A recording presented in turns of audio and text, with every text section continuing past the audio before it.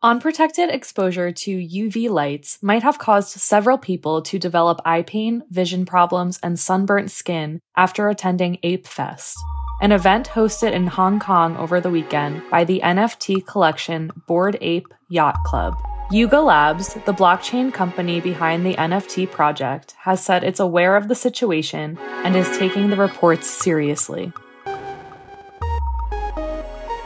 This is Pulse Check. I'm Kelly Hooper.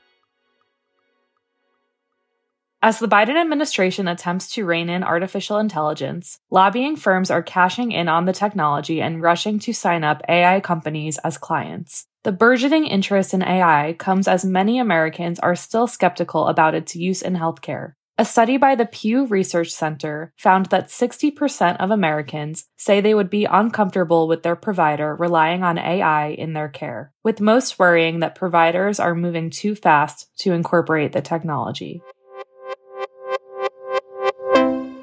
Parts of the country are getting better at surveillance for viral hepatitis, which affects millions of people in the U.S., but few jurisdictions have enough resources to make meaningful progress toward eliminating the disease, according to a new report by patient advocates HepVU and the National Alliance of State and Territorial AIDS Directors. In 2021, the CDC released funding for surveillance programs across 59 jurisdictions, up from 14. The report found that 70% of jurisdictions had viral hepatitis elimination plans in 2022, up from 43% in 2021, but only 54 jurisdictions are implementing those plans. And the CDC is updating its infection control guidance for the first time since 2020. The proposed changes acknowledge airborne transmission of COVID and recommend enhanced precautions like improved ventilation. Politico healthcare reporter Chelsea Cirruzzo is here to explain the potential implications of these CDC guideline changes. Hey, Chelsea, thanks for being here. Thanks so much for having me. So the CDC's advisors on infection control have approved these updates to guidance on how doctors can limit transmission of viral infections. Can you explain why these guidelines are being updated now?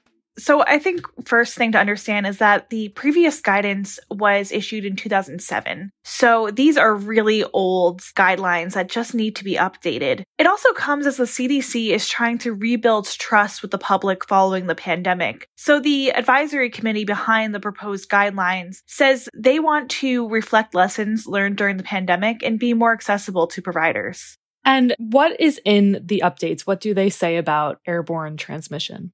So it goes beyond airborne transmission, but I think this is a really important one to talk about because this has drawn the most response from some providers. So the new guidance removes terminology like droplets and airborne and instead puts air transmission into 3 categories with different recommendations. So the first category concerns common respiratory illnesses that are known to only travel short distances. And for those, it's not recommended that providers wear an N95 mask. The other 2 categories include new or emerging illnesses that can't travel long distances but can lead to more severe illness. And the other one concerns respiratory illness that can travel long distances or through a ventilation system. And both of those carry the recommendation that doctors wear N95 masks and also perhaps place a patient in an isolation room.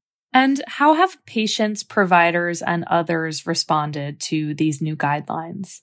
So during the meeting, which was on Thursday, Friday last week, both patients and providers called in saying that masks should be worn in healthcare settings sort of regardless. And a lot of that pushback was led by the National Nurses United. They want the CDC to consider lessons from the pandemic when updating the safety protocols. And in particular, really wants nurses to wear N95 masks as a minimum level of protection when working with patients with suspected or confirmed infections. I think it's also important to note that these new guidelines do not specifically reference COVID or the flu or RSV. This is more general. The committee says they will address more specific illnesses in later draft updates that they issue. So where do we go from here? What will happen now that the guidelines have been approved by a committee? The draft will now go to the CDC for review, and then we'll have a 60-day public comment period. The National Nurses United were particularly critical of was that they weren't able to see the draft ahead of time before the meetings last week, and they wanted more time to comment. So we can expect to see perhaps more comments during that 60-day period. So we'll definitely be watching that. For sure. Thanks so much, Chelsea, for explaining this, and thanks for being here today. Thank you so much. And before you go, the Milken Future of Health Summit is underway in Washington. On Monday, current HHS Secretary Javier Becerra and Alex Azar, his predecessor under former President Donald Trump, sparred over the coming Medicare drug price negotiations. Becerra said they would make drugs more affordable. Azar said they amounted to government price fixing. This year's summit includes meaningful conversations about medical research, preventive care, public health, and the role of advanced tech, including AI. And that's our show. Our music is by the mysterious Breakmaster Cylinder. Afra Abdullah is our producer. Annie Reese and Alex Keeney are our senior producers. Kara Tabor is an editor for PulseCheck. Our healthcare team editors are Eli Reyes, Dan Goldberg, Barbara Van Tyne, Beth Belton, and Sean Zeller. I'm Kelly Hooper. Subscribe and follow PulseCheck for a new episode every day. And subscribe to our newsletters where you can read this reporting: Pulse, Future Pulse, and Prescription Pulse. Thanks for listening.